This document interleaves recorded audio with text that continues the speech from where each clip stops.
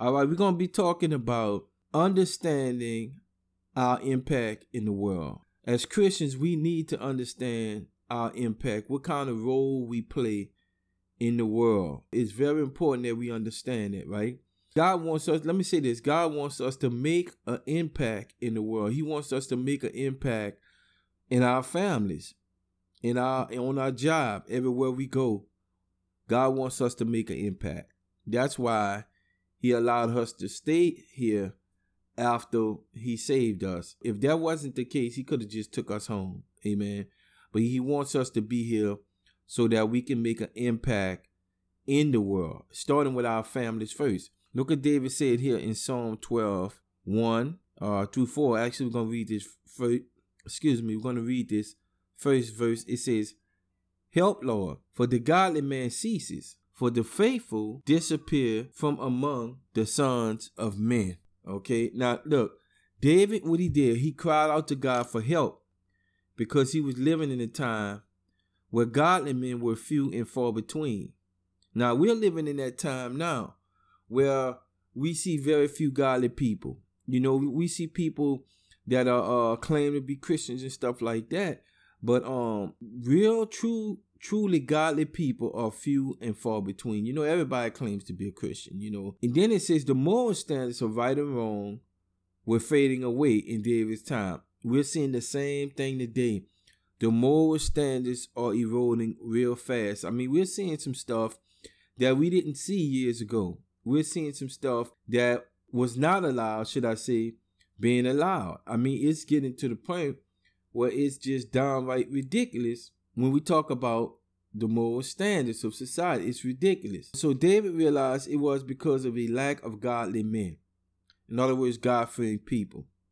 From his perspective, evil was winning. And you know, it kind of looks like that now in our day. It looks like evil is winning. You know, it's like we see so many bad things, you know, but we got to keep this in perspective. The news media and the media in general is not going to broadcast nothing good. You know, people are not interested in good stories for the most part. People want to see blood and guts. They want to see negative stuff. They want to see, you know, people mainly attracted to the negative. So we're not going to see the good things that are going on. But from David's perspective, it looked like evil was winning. And even from our perspective, if we really look at it, it looks like that. Now, what does this tell us, right? Number one, we as God's people, we play a pivotal role in society. We have a positive influence on the culture. And we stem or restrict the tide of evil. So it's because we're here. Amen. Because the Holy Spirit is here and he's indwelling us. The Holy Spirit through us is holding back evil and keeping the devil from doing what he really want to do. And see, that's why sometimes God would place us in a situation where we can have a positive influence in our families, in our homes, you know, in our jobs, because we do what? We bring light in the midst of darkness. We restrict evil. If we wasn't here and the Holy Spirit wasn't here, I'm going to tell you something. The devil would just take over and just have his way. But because we're here, because the Holy Spirit is here, the devil cannot do what he wants to do. Amen. Now look what it says right here. Proverbs 14:34.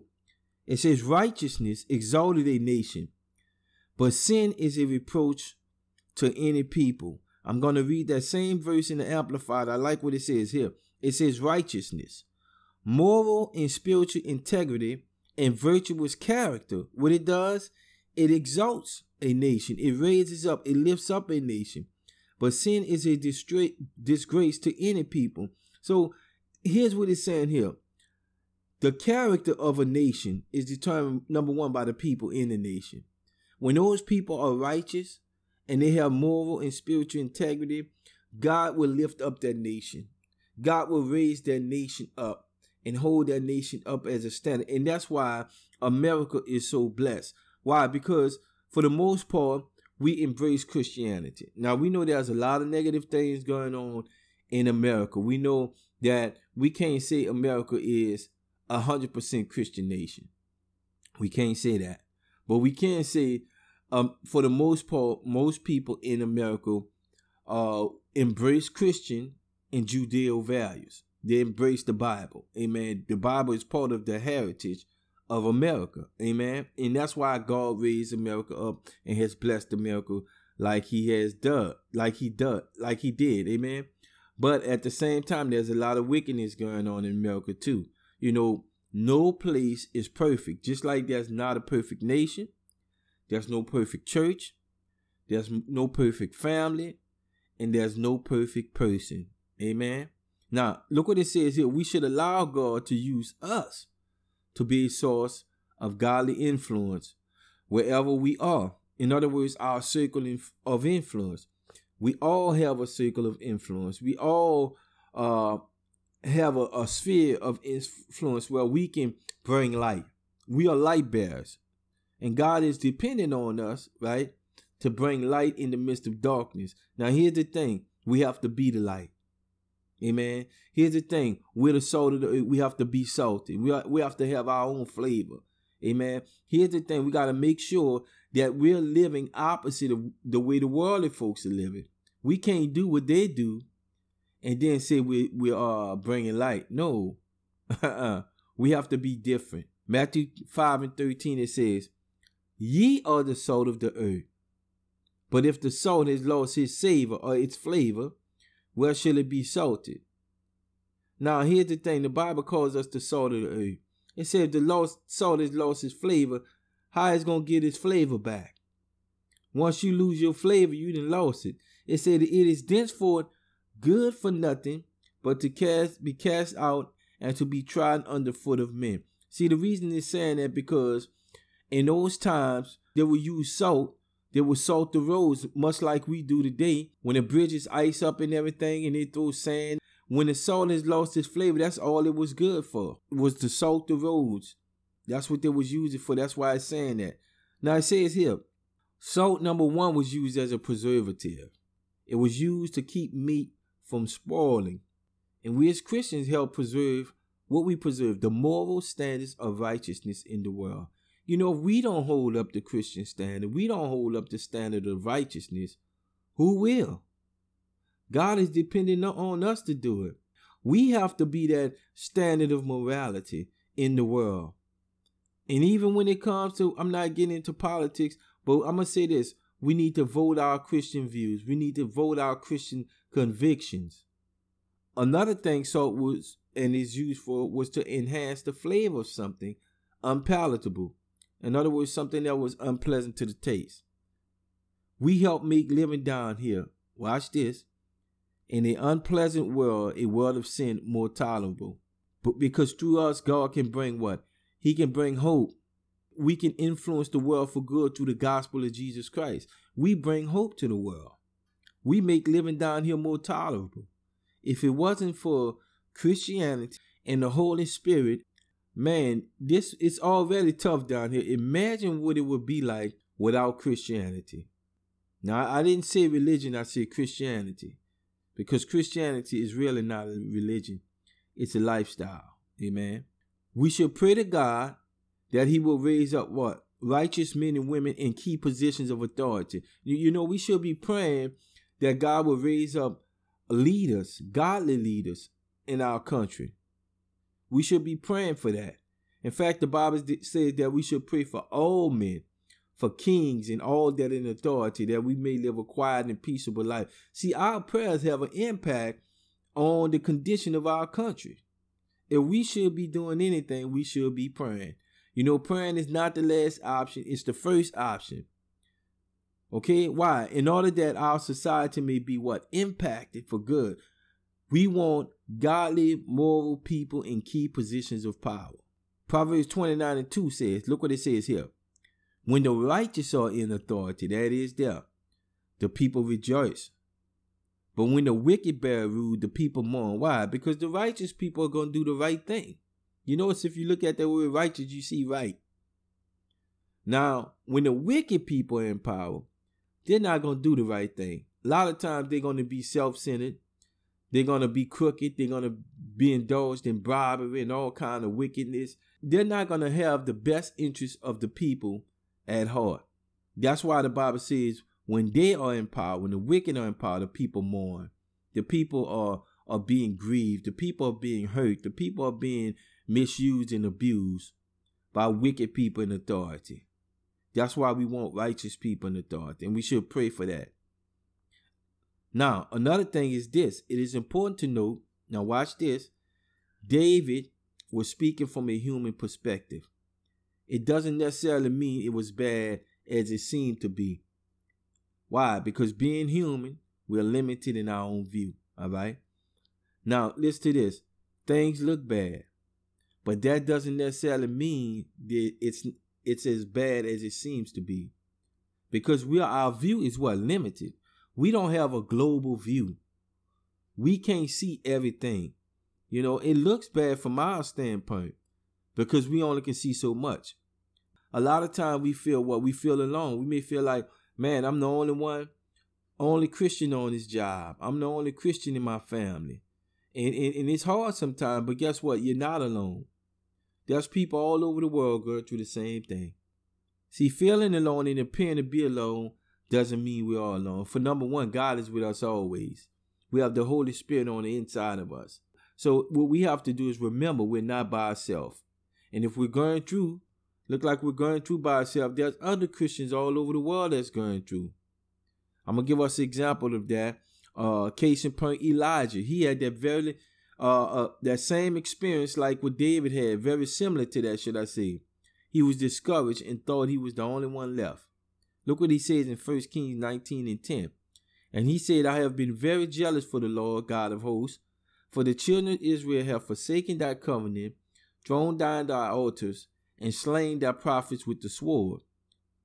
I only am left. See, he thought he was the only one left.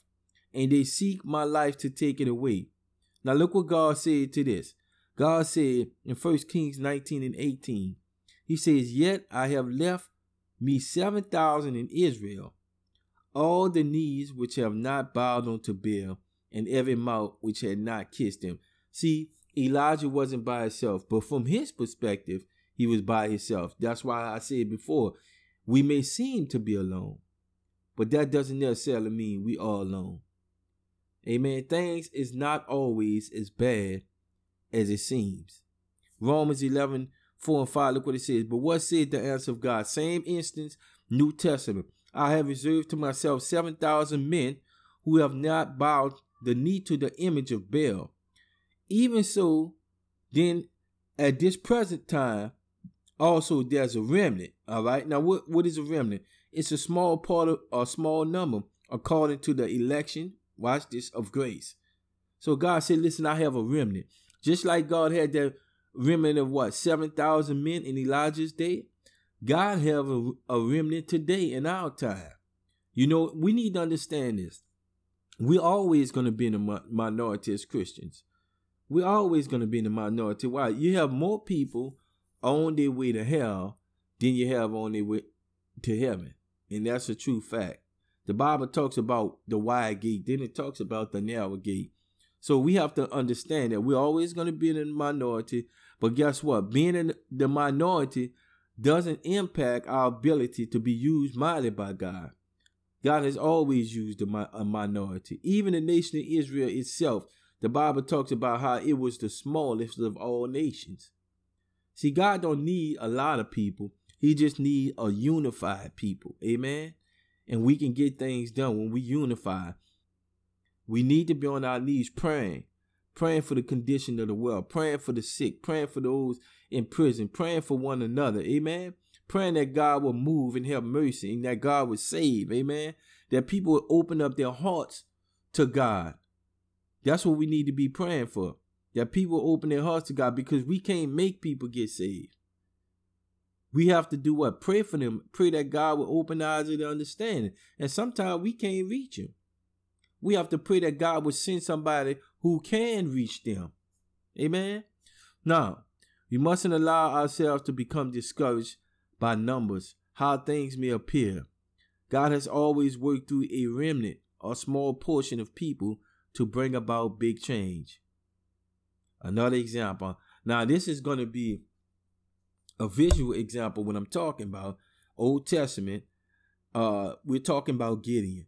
Gideon's army went from 32,000 to 300 men. We're going to read the account right here, coming from the book of Judges 7, starting at verse 1. It says, Then Jerubbaal, that is Gideon, and all the people who were with him rose early and camped beside the well of Harod, so that the camp of the Midianites was on the north side of them by the hill of Moriah in the valley.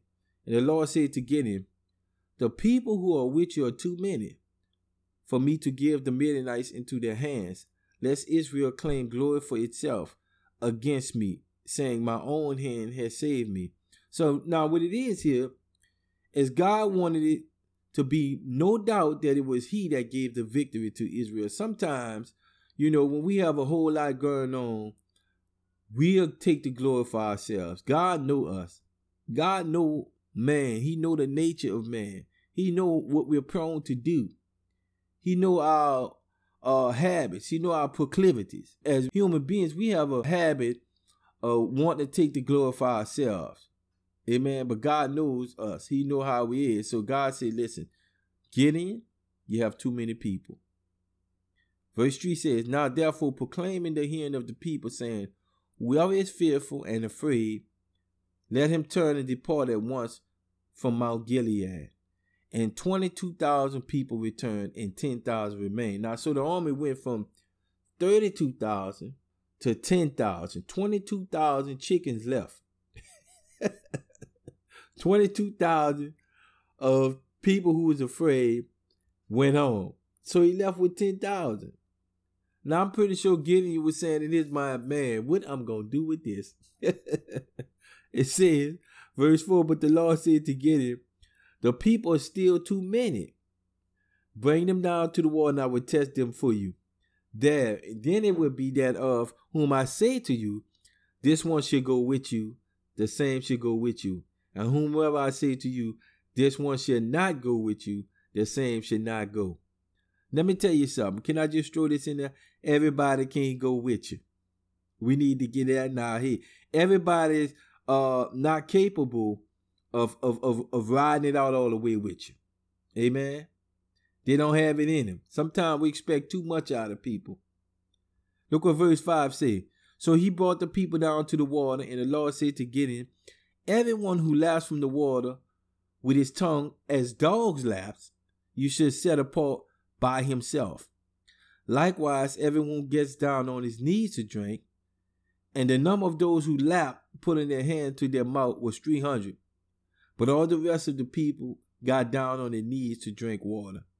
Then the Lord said to Gideon, By the 300 men who lapped, I will save you, and deliver the Midianites into your hand.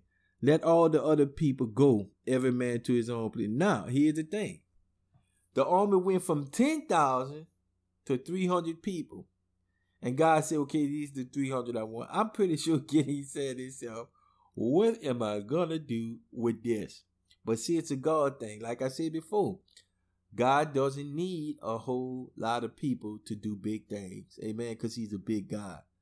But it's interesting. He said, listen, the ones that lap like dogs. I thought about that, y'all. I kind of laugh about it because I watched the NBA, and they often say, I often hear the players say, we got dogs with us. They want them dogs. They don't want no scary people. Hey, man, you want somebody that got some fight in them. Dogs have fight in them. You want somebody that's going to be a dog out there with you. You don't want no chickens. Amen. They sent the chickens home. Now, it says here, listen to this.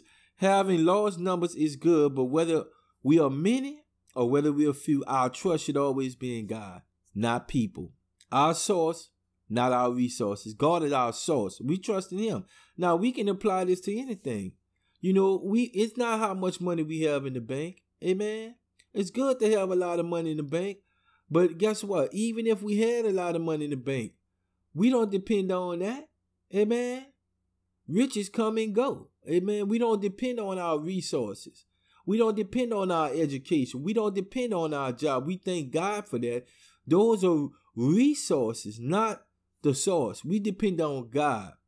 Those things God uses to bless us, but he is the blesser. Amen. We don't make money out of God. And a lot of people make that mistake. They make money their God, and they go after money instead of going after God. Look what it says right here, case in point. Now, I'm going to flip the coin here, right? Ride with me. We're going to flip the coin, and we're going to see what happened when David started depending on people instead of depending on God. In other words, he was looking at numbers. God had to teach David a lesson about depending on people. And that's going to be coming from 2 Samuel 24:1. And again, the anger of the Lord was kindled against Israel. And he moved David against them to say, go number Israel and Judah. Now, we're going to drop down to 1 Chronicles 21:1-8. Same account, but it says it a little different here. Now, Satan stood up against Israel and moved David to number Israel. And that's coming from 1 Chronicles 21:1. Now, the first account says God moved David. Second account says Satan moved David. Now, who was it? Simple. God allowed Satan to move David. See, when the writers wrote, they understood that the devil couldn't do anything without God allowing him to do it. So that's why they say God did it. But actually, it was Satan did it, but God allowed him to do it. Now, what he did, he took a census. In other words, he counted the people. Now, some of y'all might be saying, what's such a big deal about counting people? I mean, they did census in the Bible all the time. It was why he did it, right? Look what it says here. So David said to Joab and to the leaders of the people, go number Israel from Beersheba to Dan and bring the number of them to me that I may know it. And Joab answered, may the Lord make his people 100 times more than they are. Now, even Joab, we know Joab wasn't a godly man in the Bible, but he even knew what David was doing was wrong. Why are you numbering the people? God is in control no matter how many people we have. He can make the people more effective no matter how many people we have. That's basically what Joab was saying. But my Lord the king, are they not all the Lord's servants? Now that was Joab. Why then does my Lord require this thing? Why should he cause a cause of guilt in Israel? See, even Joab understood, listen, David, man, you're wrong for this. Nevertheless, the king's word prevailed against Joab. Therefore Joab departed and went throughout all Israel and came to Jerusalem. Then Joab gave the sum of the number of people to David. All Israel had 1,100,000 men who drew the sword, and Judah had 470,000 men who drew the sword. But he did not count Levi and Benjamin among them, for the king's word was abominable to Joab. So Joab basically left two tribes out, which the Levites was a tribe of priests, but he didn't count Benjamin. So they had a lot more than that. Now look what it says right in verse 7. And God was displeased with this thing. Therefore he struck Israel. Now, why was God, we got to remember this Old Testament now. Why was God displeased with what David had done? Like I said before, it wasn't so much what he did, but the reason he did it. See, David was looking at the size of his army. He was looking at what he had. He was looking at numbers, much the same way as people would look at how much they have in the bank account. Amen. Much the way as people look at how many people they have on their team. See, here's the thing. God doesn't want us depending on what we have. He wants us to depend on him. And when we start depending on what we have, amen, that's a sin. Because why? That's not putting faith and trust in God. The Bible says, whatsoever is not of faith is sin. See, we don't look at our resources, whether we have resources or not. We look to God. Amen. Whether we have plenty or much, we look to God. We depend on him. He's our source. And when we start looking at what we have, a lot of times it's a source for pride. It causes us to be lifted up. You know, some people can't handle having a lot. Some people can't handle having millions of dollars in the bank. They'll get the big head. Amen. They'll start depending on the money instead of depending on God. Amen. That's why Jesus said, listen, Jesus said, how hard is it for a rich man to enter to the kingdom of heaven? He said, look what Jesus said. Jesus said it's easier for a camel to go through the eye of a needle than for a rich man to enter into the kingdom of heaven. And I'm going to explain that. Now, that's talking about when it says the eye of a needle. There was a gate called the eye of a needle in Jerusalem. In order for the camel to get through, he could get through it, But what he would have to do is kneel down and crawl through on his knees. See, basically, Jesus was saying this. In order for a rich man to enter to the kingdom of heaven, he would have to humble himself. And a lot of times, rich people, the hardest thing for them to do in the world is to humble themselves. Why? Because they feel like they have it all. They feel like they're better than a lot of people because of what they have. Amen. Moving on to verse 8, look what it says. So David said to God, I have sinned greatly because I have done this thing. Now David acknowledges sin, but now I pray thee, take away the iniquity of your servant, for I have done very foolishness. One thing about David, when David was wrong, he was willing to admit he was wrong. Now there was some consequences. I'm not going to read that, but in your private time, go ahead and read 2 Samuel, the 24th chapter. It tells you those consequences. But the thing about it is, here's the bottom line. We ought to look to God. Amen. And we may look alone, but we're not alone. Things may seem bad, but it's not always as bad as it seems. We have other believers all around the world in agreement with us. Amen. Whether we see them or not. So we don't go by what we see. The Bible says we walk by faith and not by sight. Amen. So we can't allow ourselves to become discouraged by what we're seeing with our natural eyes.